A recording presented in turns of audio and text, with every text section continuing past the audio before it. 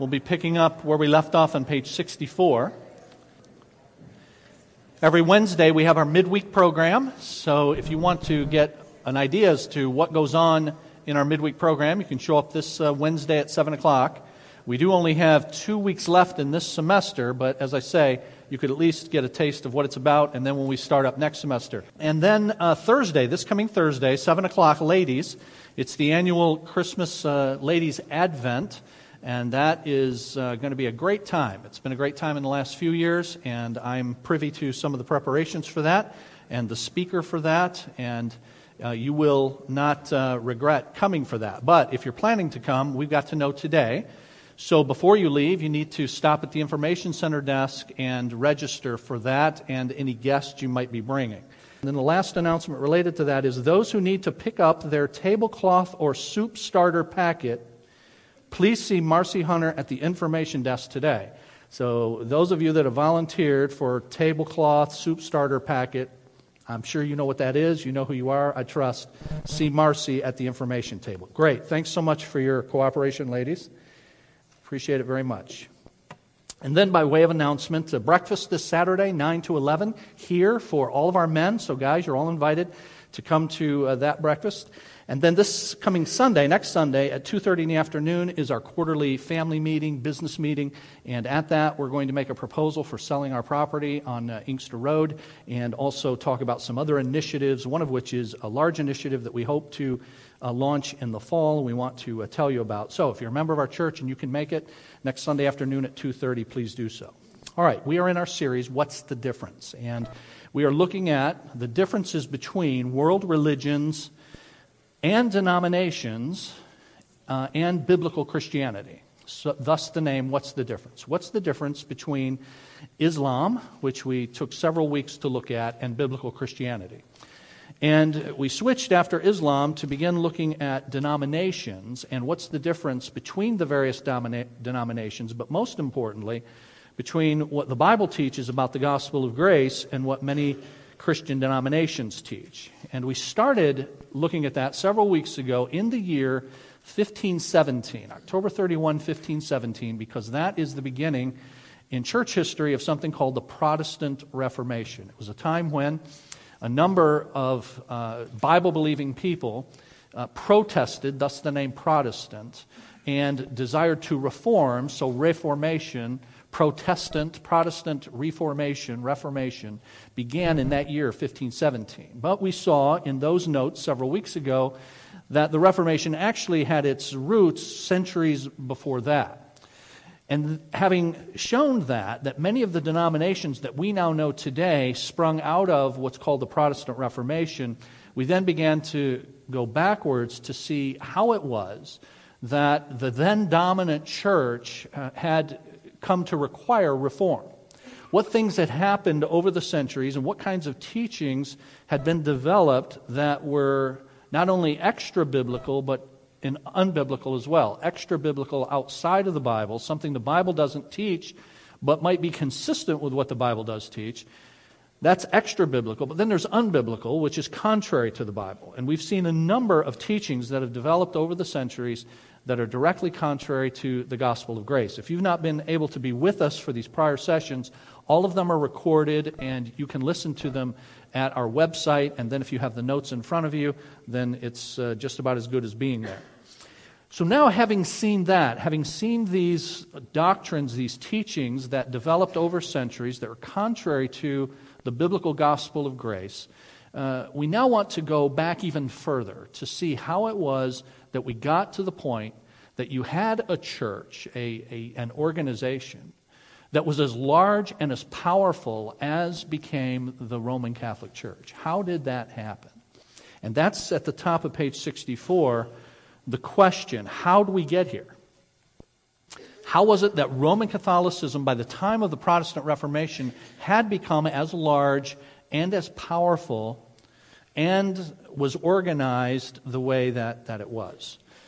Top of page 64. The first several centuries of the church were tremendously important for its future. It was during these early centuries that the church struggled to define itself amidst ever-changing circumstances, both internal and external. During this crucial period, the response of the church was a mixed bag. On the one hand, much valuable work was accomplished with regard to defining and refining orthodoxy, that is, right doctrine, teaching. On the other hand, the church adopted a pragmatic stance on many issues that, over time, created problems for it. So we're going to go on a fairly quick survey of church history, starting at the very beginning of the church in New Testament times, and then seeing its development, and show how some of these pragmatic developments occurred and what issues it was that were the impetus for those developments. So on page 64, expansion of the church.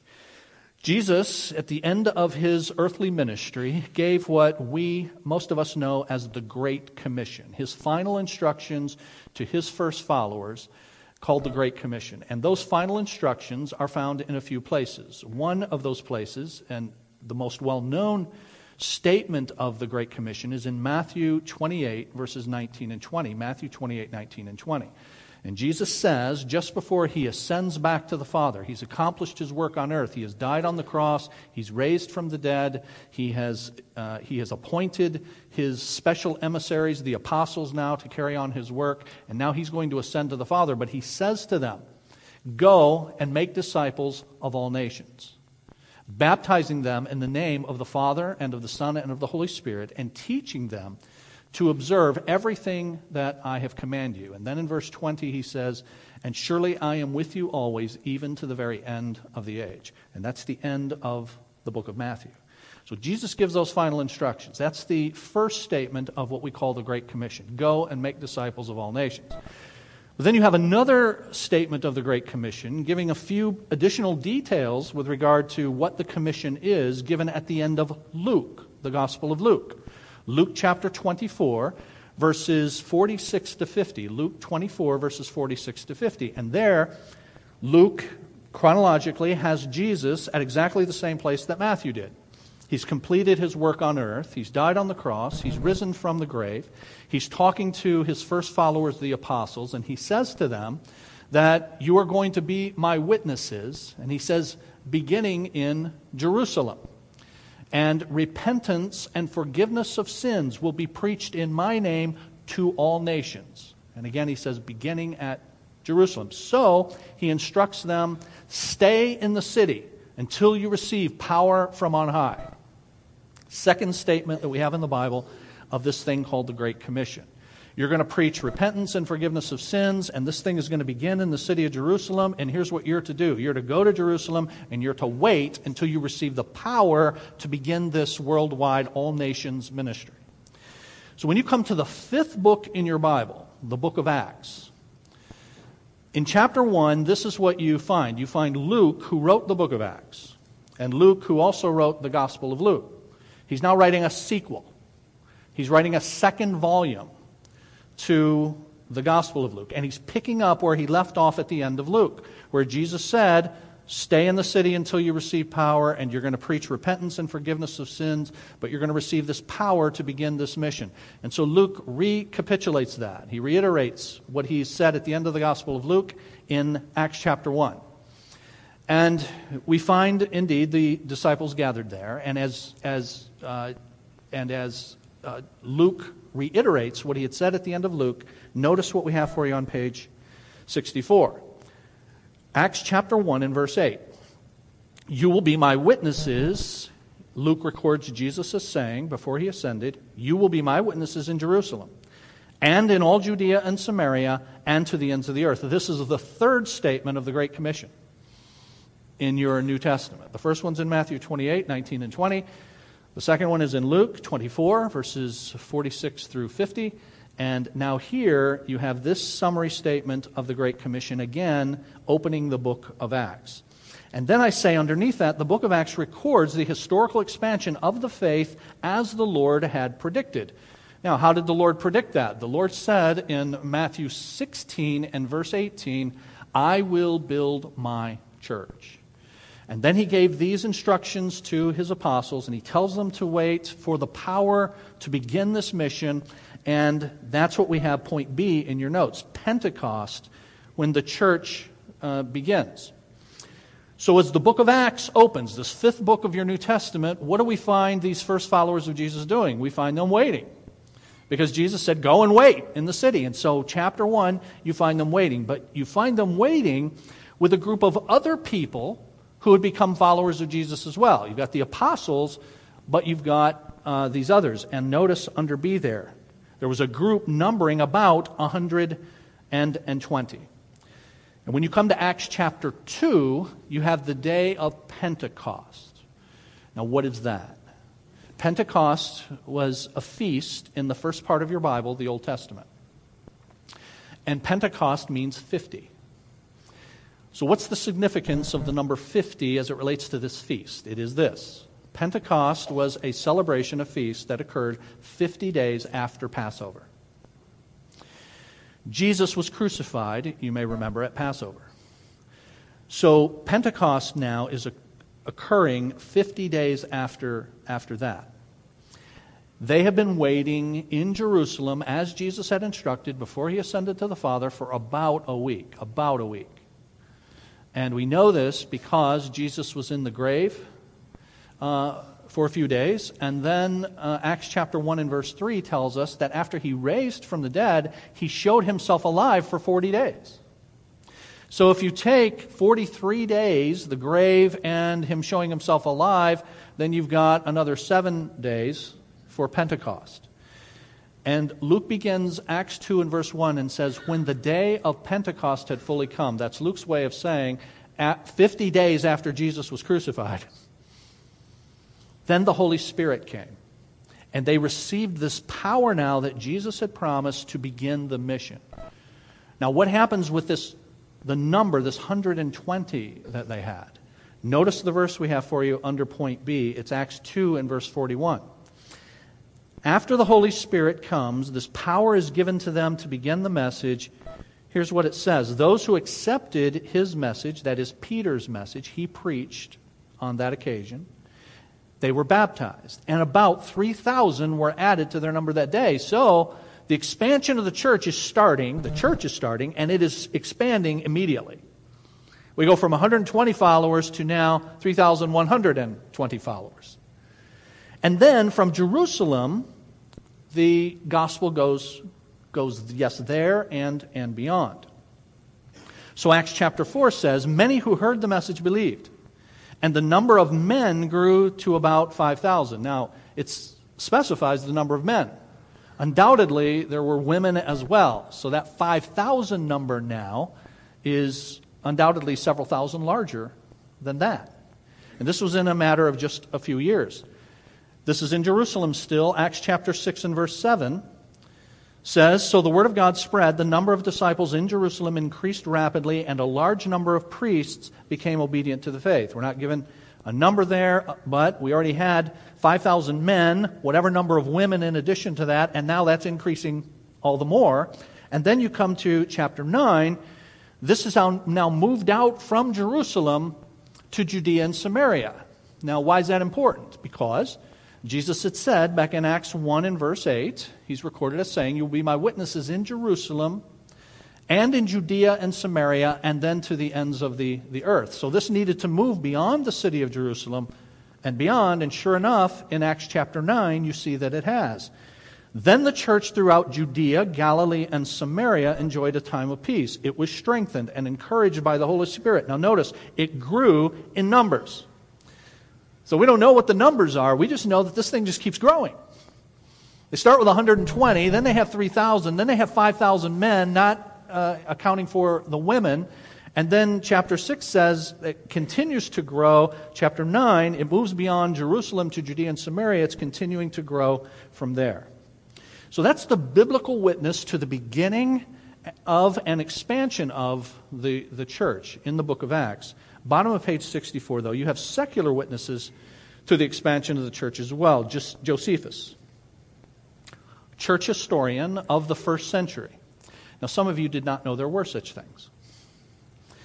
So some of you think that the Bible is just a bunch of stuff that some people put together who happen to be pious, and this is their thoughts about what happened, but the truth is we can't prove any of this happened. That's what you think. But that is false. There are actually people who are not Christians who lived at that time who actually give evidence of the claims that the Bible makes. At the bottom of page 64, one such is Josephus. And he estimated that the normal population of Jerusalem, which was about 50,000, would swell to 3 million during the feasts such as Pentecost, when pilgrims would sojourn to the holy city. This shows that the numbers that Luke recounts in Acts are quite plausible. Now, the reason I'm saying that is because there are some who say all these, Luke's saying all these people are becoming Christians in Jerusalem just is not possible. The Christians were greatly, greatly outnumbered, and Luke is exaggerating this. But Josephus' numbers show that not only is it plausible, it's quite supported by the numbers that he says are in Jerusalem at those times. 3 million would swell the ranks of Jerusalem. So this shows that the numbers that Luke recounts in Acts are quite plausible, contrary to those who say that 5,000 plus Christians is not possible for the population of Jerusalem. And then Tacitus, a Roman historian, also of the first century, commenting on the treatment of the early Christians, said this: to suppress the rumor that he had set fire to Rome, Nero, that's the Roman emperor, fabricated as culprits and punished with the most refined cruelties a notoriously depraved class of people whom the crowd called Christians. The originator of the name Christus had been executed in the reign of Tiberius by the governor of Judea, Pontius Pilate. First, the self-acknowledged members of the sect were arrested. Then, on their information, a vast multitude was condemned. Now, notice that phrase, vast multitude. Tacitus is no friend of Christianity, as you can see by his words, a notoriously depraved class of people. That's who the Christians were, according to him. He's no friend of Christianity, so therefore he's not interested in lying about its popularity. This shows the recognition and rapid growth of Christianity. Thus, in a mere 31 years after its inception in the year 33 AD, 31 years after that, 64 AD, Christianity had reached vast multitudes in a place that is Rome, that's more than 1,500 miles from its beginning in Jerusalem. So, just in a snapshot, you see then, Jesus has these original 12 followers, then there are 120 disciples, and then that goes to the 3,000, and the 5,000 men, and then it continues to grow, and it moves beyond Jerusalem to Judea and Samaria, and then to the capital of the empire, to Rome. And in Rome, there's a vast multitude who are arrested and executed because of their faith. So Christianity is spreading just as Jesus said it would. Now that's the good news. But here's the practical bad news. And that is, as things are spreading like that in the first century, there are all kinds of practical issues now that are going to come up. And as I said earlier in your notes at the top of page 64, that those difficulties would come both internally and externally. And so in the middle of page 65, let's look at some of the opposition now that this growing church encountered. There's opposition in the first century, and opposition in the form of persecution. We see that persecution in the book of Acts from the religious leaders. You see the Sanhedrin mentioned there. That's the group of Jewish religious leaders who were the ruling council. Nicodemus, anybody remember that name from John chapter 3 in your Bible? Nicodemus was part of the Jewish ruling council. He was part of the Sanhedrin. He was the one who came to Jesus by night, and Jesus said to him, "You must be born again." But by and large, they opposed Jesus, and then they opposed the Christians after Jesus. So Acts 4 and verse 5 says, the next day the rulers, elders, and teachers of the law met in Jerusalem. Acts chapter 5, when the high priest and his associates arrived, they called together the Sanhedrin, the full assembly of the elders of Israel, and sent to the jail for the apostles. And this opposition of the religious leaders culminated in the martyrdom of Stephen in Acts chapter 7. Stephen is one of the first deacons that was chosen in Acts chapter 6 to serve the church in Jerusalem. But he is executed for his bold faith. And he, at his execution, if you were to read through Acts chapter 7, I mean, here's a guy who's a deacon, but this guy's been to seminary.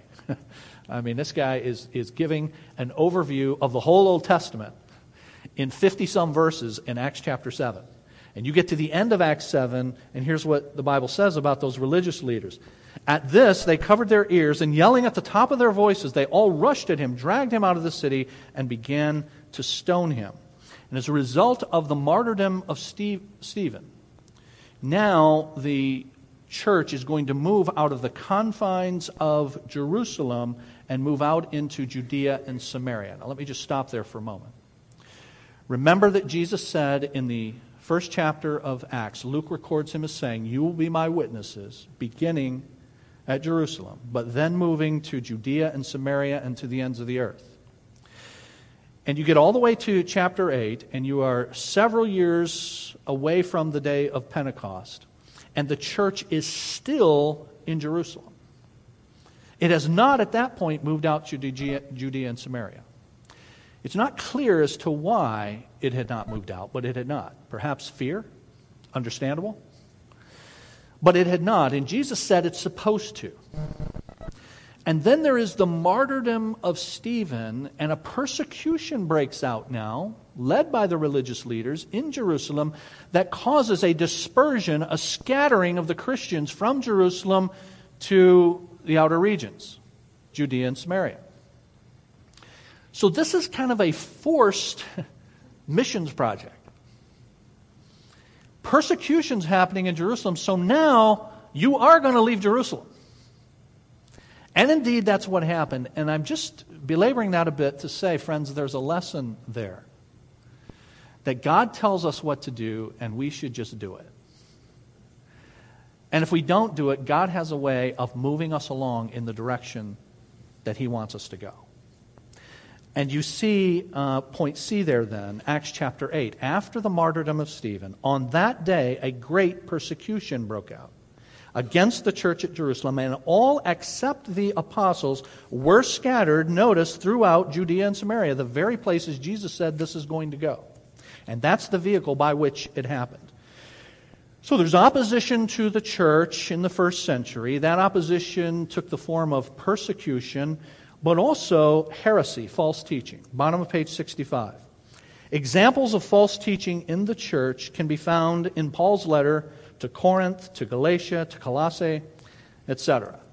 Now, you all know what I'm saying there.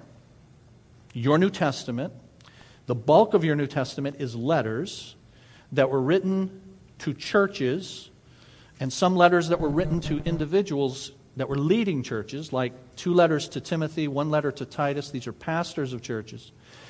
But then you have letters that were written to churches located in cities like Corinth, 1st and 2nd Corinthians, Thessalonica, 1st and 2nd Thessalonians, the churches in the province of Galatia. So Galatia is not a city, it's a province with churches, the churches of Galatia. You have the church in the city of Philippi, and thus the book of Philippians, and on it goes. Very often these letters were written in order for Paul, who wrote most of them, to combat errors of teaching that had infiltrated the church. And you'll find that then if you read the first letter to the Corinthians, or Galatians, or Colossians. And so that's what we mean there. Now, notice that last sentence on page 65. At this early stage in the church's development, the apostles handled all matters of truth. Now, that's really important as we move forward. Because if you've got people teaching false stuff, who are you going to call? Heresy busters. That would be the apostles. They were the heresy busters of the first century. You had the apostles available, and the apostles were the ones who could correct false teaching. But what happens? Have you ever thought about this? So what happens after the apostles die? After the apostles are gone, after the guys that, as we're going to see, Jesus specially chose to found the church. When they're gone, now what happens? You still have opposition, you still have persecution, you still have false teaching.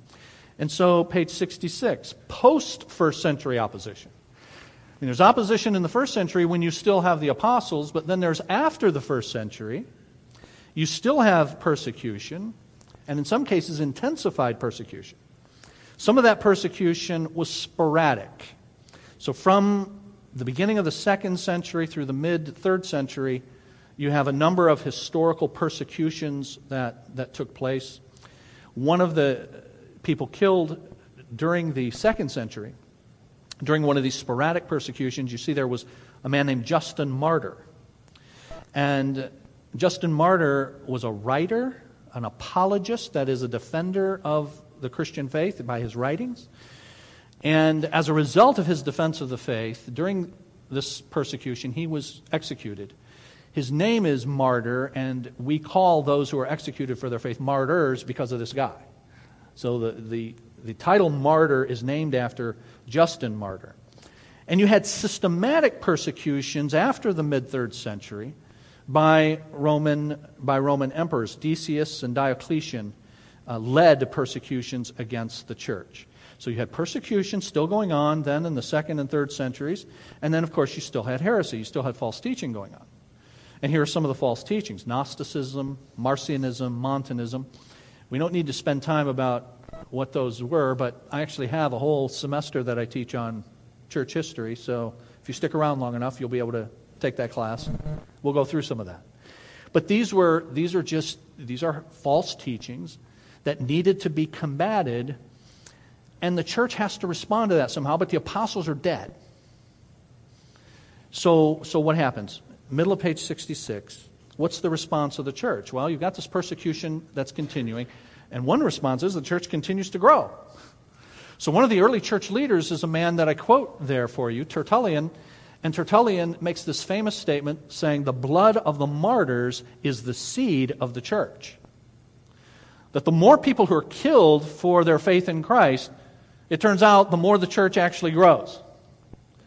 And actually, historically, that's been the case. And there have been lands in which the gospel was not known, where courageous Christians have gone knowing that they would probably forfeit their lives.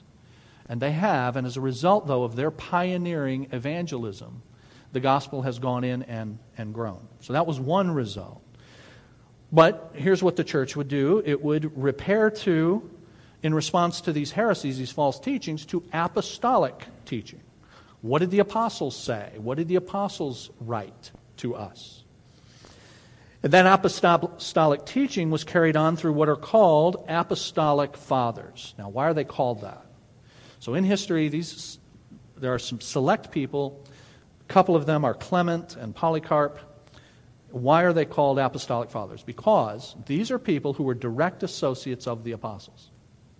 Clement was an associate of the apostle Peter. Polycarp was an associate of the apostle John. So these are guys who were with the guys. And as a result, they were trained and mentored by them, and they took leadership in the 2nd century after Peter and John and the other apostles were gone. So one response was to rightly go to apostolic teaching, and one of the repositories of that apostolic teaching was these apostolic fathers who had been with the apostles. Apologists wrote up. The word apologia means defense, and so an apologist is one who defends the faith. I mentioned Justin Martyr. Aristides is another. But then there were polemicists as well. A polemic is to go on the offense. Apologetics is defense. A polemic is to go on the offense. And the church had polemicists as well, not only defending what Christianity teaches, but showing the errors and the contradictions of contrary teachings outside of Christianity. Irenaeus and Tertullian are examples of that. So the response was apostolic teaching and apostolic writing. That was, now think about this, in the 2nd century these writings are being collected. Not every Christian has every writing of all of the apostles at this point. They're being collected. So this is why it was important to have people who had been with the apostles, who knew what the apostles taught.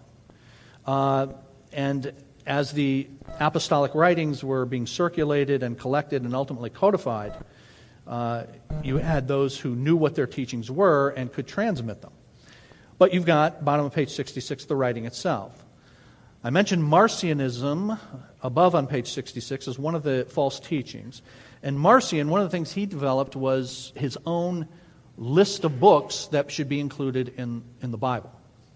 And Marcion had these heretical books that were not written by the apostles, but they taught the false teachings of Marcion, and so he claimed that these should be included as holy books just like the writings of the apostles. Well, of course, that was false. And so, as a result of that, the church began, bottom of page 66, to officially recognize those books that are authoritative. And the prime criterion for determining that a book was authoritative for the church was apostolicity. That is, it had come from an apostle or an associate of an apostle. Then on page 67, the church responded not only with apostolic teaching and writing, but with apostolic authority. And here's what the Scriptures teach about apostolic authority. That the apostles were a select group with unique abilities. It's important for you to get points A and B here for a lot of reasons, not just for what we're doing and what's the difference. This is important for current controversies within Christianity. That you understand that the apostles were a special group of guys. And not everybody can be an apostle. Let me try to prove that to you. The apostles were called the 12 throughout Scripture. So, for instance, in Luke 18, Jesus took the 12 aside and told them. John 6, then Jesus replied, "Have I not chosen you, the 12? Acts chapter 6, so the 12 gathered all the disciples together and said. Now, I just want to stop here and say, if you're part of a group where all you got to say is the 12, and people know who you are, then you're part of a pretty important group. I mean, they don't spell out, whenever you see the 12, they don't spell out who these guys are. They're just the 12. Now, at one point, they become the 11, and they call them the 11. Because, of course, Judas betrays Jesus, and then in Acts chapter 1, they choose one, Matthias, to take his place. And they're the 12. So, that shows the uniqueness of this group. They're just referred to as the 12. Then in 1 Corinthians 15, Paul refers to them as the 12 as well. What I received, I passed on to you as of first importance, that Christ died for our sins according to the Scriptures. He was buried, and that He was raised on the third day according to the Scriptures. He appeared to Peter and then to the 12. The things that mark an apostle, says Paul in 2 Corinthians 12, signs, wonders, and miracles were done among you with great perseverance. I would just say this to you, friends, that the apostles were a select group of people, and now here Paul refers to the things that mark an apostle. And if everybody could, simply because they're Christians, do signs and wonders and miracles, then there's no way that these things could mark you specially as an apostle. Do you all understand what I just said? These things mark an apostle, which suggests not everybody can do these things. Because if everybody can do these things, then they don't mark you as special at all. You know, if you come and you say, by the way, I'm an apostle, and you can know that because I can do signs and wonders, and you go, I can do that. We can all do that. We do that all the time. Then it doesn't mean anything. Further, at Ephesians chapter 2 and verse 20, you are members of God's household, built on the foundation of the apostles and prophets, with Christ Jesus Himself as the chief cornerstone. The church is built on the foundation of the apostles. And then, to cement that further, no pun intended, Revelation 21, at the end of your Bible, when you have the New Jerusalem and the dimensions of the New Jerusalem, and John is given the vision of what that will look like, and he writes that down for us in the last book of your Bible. He says this, the wall of the city had 12 foundations, and on those 12 foundations were the names of the 12 apostles of the Lamb. So these guys were not only special in the first century, they're going to be special in the future because they got their names on the foundations of the heavenly city. And I always say when I go through this, there's not an Apostle Leroy in there.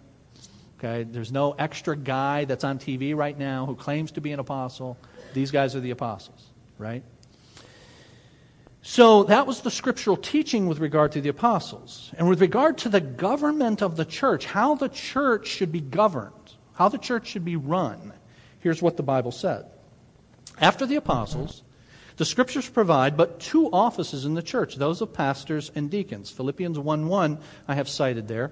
which simply starts in verse 1 of chapter 1 of the letter to the Philippians. It simply says this, Paul says, I'm writing to the overseers and deacons. Overseer, as we're going to see in a moment, is a synonym for pastor, to the pastors and deacons.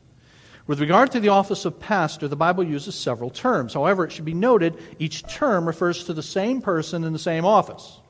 So here's an example of that in Acts chapter 20. Paul sent to Ephesus for the elders. And the Greek word that's translated elders is presbyteros. We get presbyters then from it. So if you get the idea that a presbyter is something different from a pastor, then rethink that as we look at this.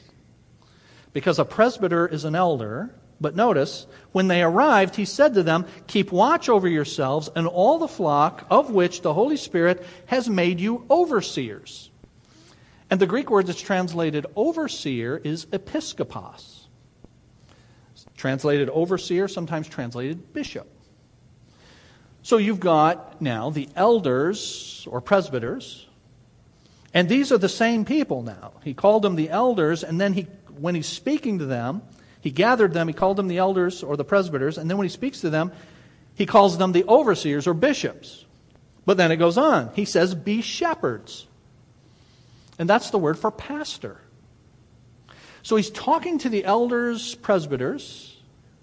He tells them, here's what you've got to do. You've got to oversee. You've got to be bishops overseeing God's church. And you've got to be pastors. And in all of those terms, he's talking to the same guys. You have the exact same thing happening in 1 Peter chapter 5. I have it cited for you there. All three terms, presbyteros, elder, episkopos, bishop, overseer, and then poimen, which is the Greek word for pastor, all three of those used in 1 Peter chapter 5. So that's what the Scripture teaches about how the church is to be governed after the apostles are gone. You've got pastors, you've got deacons. Now, let's just stop here for a moment. We'll be done for today in just a bit. But can you see now how these terms, which are clearly in Scripture used of the same person, if you start to call the bishop somebody different than the pastor, now you're developing a hierarchy that's different than what the church lays out. And that's what many of our denominations have. Many of our denominations have pastors, but then they've got like bishops above the pastors. Well, the Bible doesn't know anything about that. The bishops are the pastors. The pastors are the bishops. They are the elders. They are the presbyters.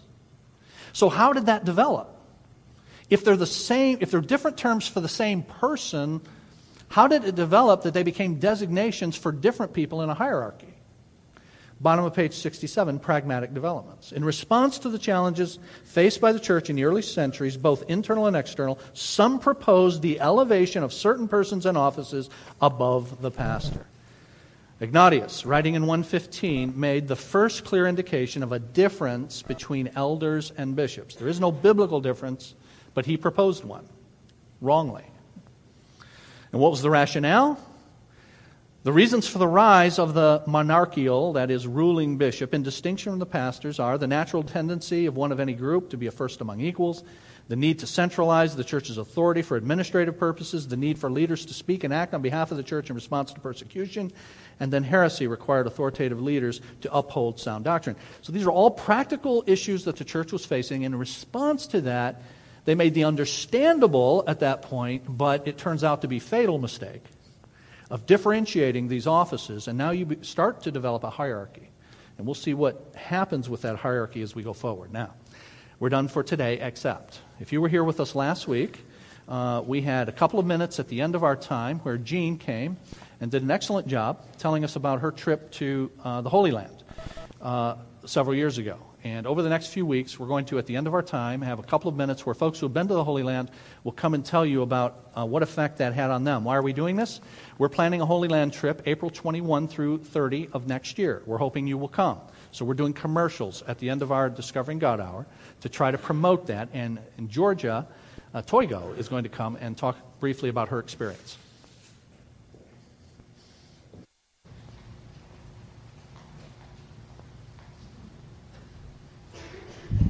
Hi, my name is Georgia, as he said. Our kids, Matthew, Toigo, and Sarah and BJ Fight, attend here. And in 1999, we, as a family, my mother actually took me and my brothers, all of their spouses, and all of our kids on a trip. And Sue and Ron Biggs also took their families, so we pretty much had our own little tour bus. So it was very nice. So if you can all go together as a church, that'll be really cool that you can experience this and get to know each other in a better way. But I don't know what your trip is going to consist of, but ours was 3 days in Rome, 10 days in Israel, and 3 days in Egypt. And if I can just tell you, this is a trip of a lifetime. As a matter of fact, I really wouldn't even call it a trip. I would call it an experience, because not only did we get to see things that we've heard about in the Bible our whole lives, but we were able to hear things and smell things and taste things. And so that's why I would call it an experience. As I was going through, this is my souvenir. I know the lady last week that spoke said she brought up a jar of rocks from the Jordan River. That is so cool. That would be something like that we would do. But I came home and I scrapbooked all of our photos, and I took notes throughout the trip so that I would remember some of the details that I know for sure I would have forgotten. But we went in 1999, so that was a long time ago. Sarah was 12 and Matt was 10. And so I went through the book and just looked at some of the highlights of it, places that we went and things that we saw. And because I knew I would be nervous, I wouldn't be able to tell you exactly what I saw, that I was just in some foreign country. So I had to write it all down. So it's going to take more than a couple minutes, but I won't go too long. Swimming in the Mediterranean Sea. How cool is that? The kids played on the beach, the Mediterranean Sea. Very cool. Right down the road, we stopped at the port town of Joppa, where Peter actually performed many miracles right outside the town of Joppa. And this is where he was on his way to Joppa he was called to go to Simon the tanner's home. And when he was there, he had a vision of the sheet with the great sheet with the clean and the unclean animals, which was a sign that he was to spread the gospel to not only to the Jews but to the Gentiles. And this is also where Jonah was swallowed by a whale, right outside that port. Oh my goodness. I mean, we were actually there. We actually saw this.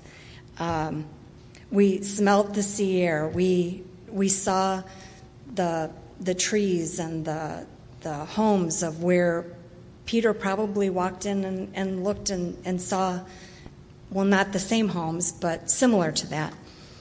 This country moves very slowly, so a lot of the things that we saw, I'm sure, were very, very similar to what Jesus saw and what the early Christians saw. We saw the Valley of Elah, where David challenged Goliath and won. And we teased the kids that we may have found one of the 5 stones that David used. We saw the fields of Bethlehem. So cool. The night that the shepherds saw the star and heard of Jesus' birth from the angels, and that's recorded in Luke 2. And we did read passages of Scripture. Every time we went to one of these places, we read the passage of Scripture that related to it. So just as you said this morning, it's not what we just hear about and what we read about. These places do exist. They're confirmed through history and through anthropology and all those ologies, yes. And while we were at the Bethlehem fields, there were Bedouin little girls that came out. I don't know if you remember that. They were carrying goats, and they also had a key to an old well that would have been much like the well that the people in Bible times would have drunk from. We saw the garden tomb where Jesus' body laid. We were part of a non-denominational service there, which was kind of weird, but we knew the truth, and we sung songs that were very familiar to many denominations that were there, and the birds sang along with us, and the flowers were so beautiful. It was just truly a wonderful experience. Okay, part 3 of 9. No, I'm teasing. The Garden of Gethsemane was another really cool place because there are trees there that are hundreds of years old. And I'm not sure that, I know that they wouldn't have been the same tree that Jesus prayed by, but you can imagine it. You know that that's the same type of a tree. We saw members of the Hasidic Order of the Orthodox Jews, which was really cool, with their robes and their little black hats and their like banana, what do they call, banana curls with the sideburns. And they walked very fast so that we wouldn't get pictures of them, but we got them anyhow. And there was a large police presence. I think she mentioned that last week, that there was a large police presence, but actually it was really kind of comforting to know that there was a police presence there. And just a little factoid, the 18-year-old and Jewish 18-year-old Jewish men must serve 36 months and perform annual reserve service until they're 55 years old, which I think that would be kind of cool if we had here. And unmarried 18-year-old women must serve 24 months and perform annual reserve service until 24 years old, which I thought was very interesting. Some of the people that were walking around and carrying guns were actually trained civilians. Like the Wailing Wall, the Western Wall, which is the western wall of the temple, the latest temple, was so interesting. They were actually holding a bar mitzvah there, and so we were able to watch the party that went on for this 12-year-old boy. And on one side is for the men, one side is for the women. So some of the women from the party were standing along the wall watching, not invited to the party, but they were watching the service. And what struck me about the Wailing Wall was the women would sit facing the wall, some on chairs, some just standing, some touching. But there are plants that grow out of this wall. It's very strange to see because it doesn't look like it should bear anything, but plants growing out of it. And people would write passages of scripture or prayer requests or praises or whatever and stuff it into the walls or hang it from these plants. So when you look at it, you think, what, is that a flowering plant? No, it's actually somebody had put a prayer there, which was... It was cool, but it was also very sad because, we know that we can talk to the Lord anytime we want. And it was also just a very different shocking cultural thing to see. We also saw men wearing the phylactery on their head, which is like a small case that's strapped to their head, little box. And in Deuteronomy 6:4, it talks about putting, or help me, the door, bind to your foreheads, and on your doorposts teach your children the way that they should go. And so I think that scripture is in that phylactery. And the Dome of the Rock, which is right next to the Wailing Wall, which is a Muslim temple. It's a mosque.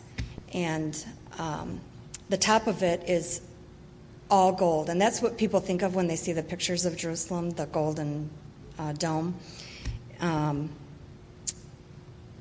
But from what we understand, that was built on the Holy of Holies, which is such a diss, I think, to the Jews, that they would actually build their mosque on our Holy of Holies, on the Jewish Holy of Holies. And that was a huge contrast between the constant fight that the Muslims have with the Jews. We ate falafel in the old town, in the old Jerusalem. People came out with chairs and umbrellas, and we sat and ate falafel. in the old town of Jerusalem. Awesome. The smells, the spices, the leather. Just what a cool experience.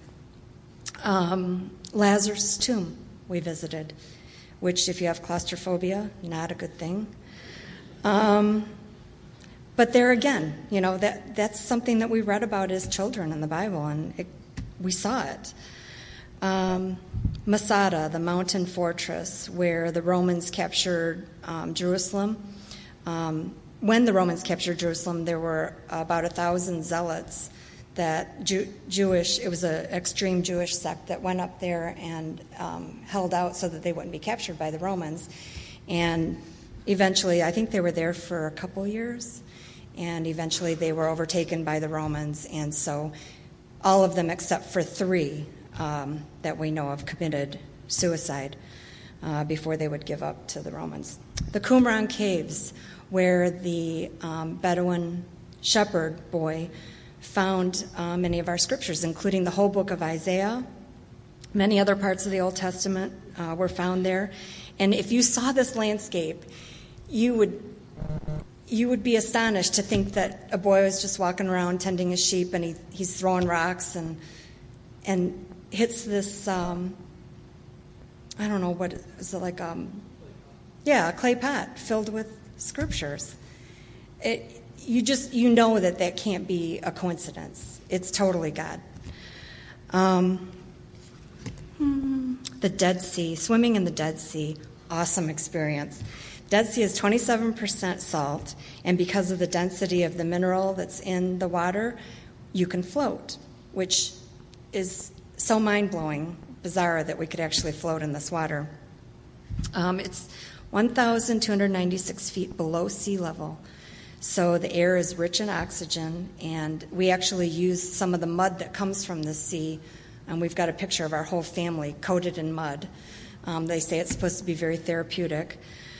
That was an awesome experience. And they actually say that Sodom and Gomorrah is under the Dead Sea, which brings we actually brought some of the salts back, which, if you know the story of Sodom and Gomorrah, where she turns into salt. There's a lot of salt there.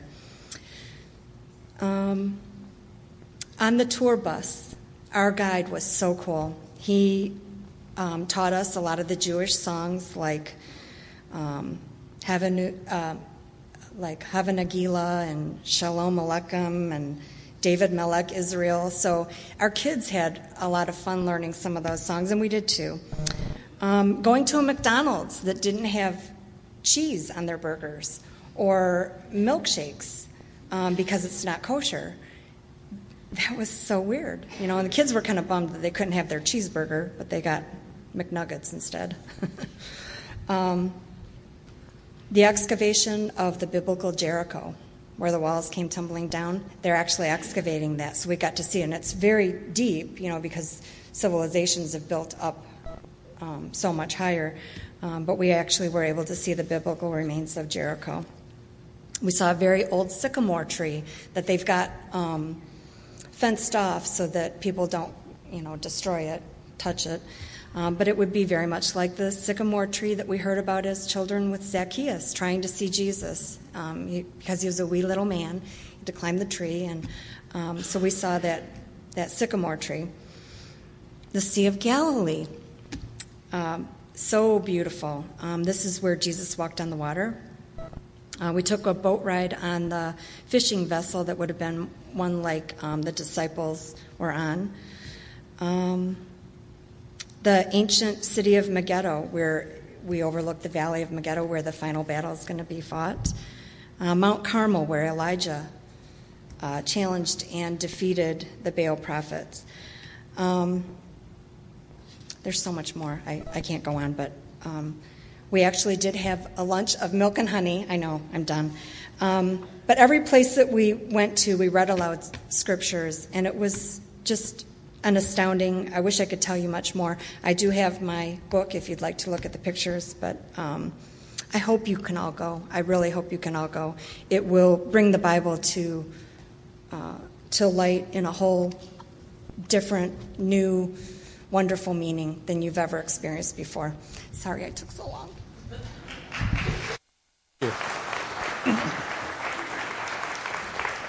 All right. Thank you, Georgia. Thanks very much. Hey, would you mind leaving that book on the information table for a few minutes? So the information desk, if you guys want to look through that, she'll have that out there for a little bit. And Georgia says it would be really cool. She thinks it would be really cool if we had a rule where the men were in the military to 55 and the women were into 24. Women always have that kind of view, you know that? So I might agree with you in a few years when I'm 56, but for now, we'll go with it the way it is, all right? But thanks for your presentation. Thanks very much. And any questions, see her. Let's pray, and we'll be dismissed, all right? Father, thank you for this day and the opportunity to worship you and learn of you and to be with your people. And Lord, help us to not be hearers only, but to be doers of the word. Help us to take what you have taught us from Jesus' Sermon on the Mount, from our look at church history and what you say in your word about how your church is to be governed and how your church is to evangelize your world.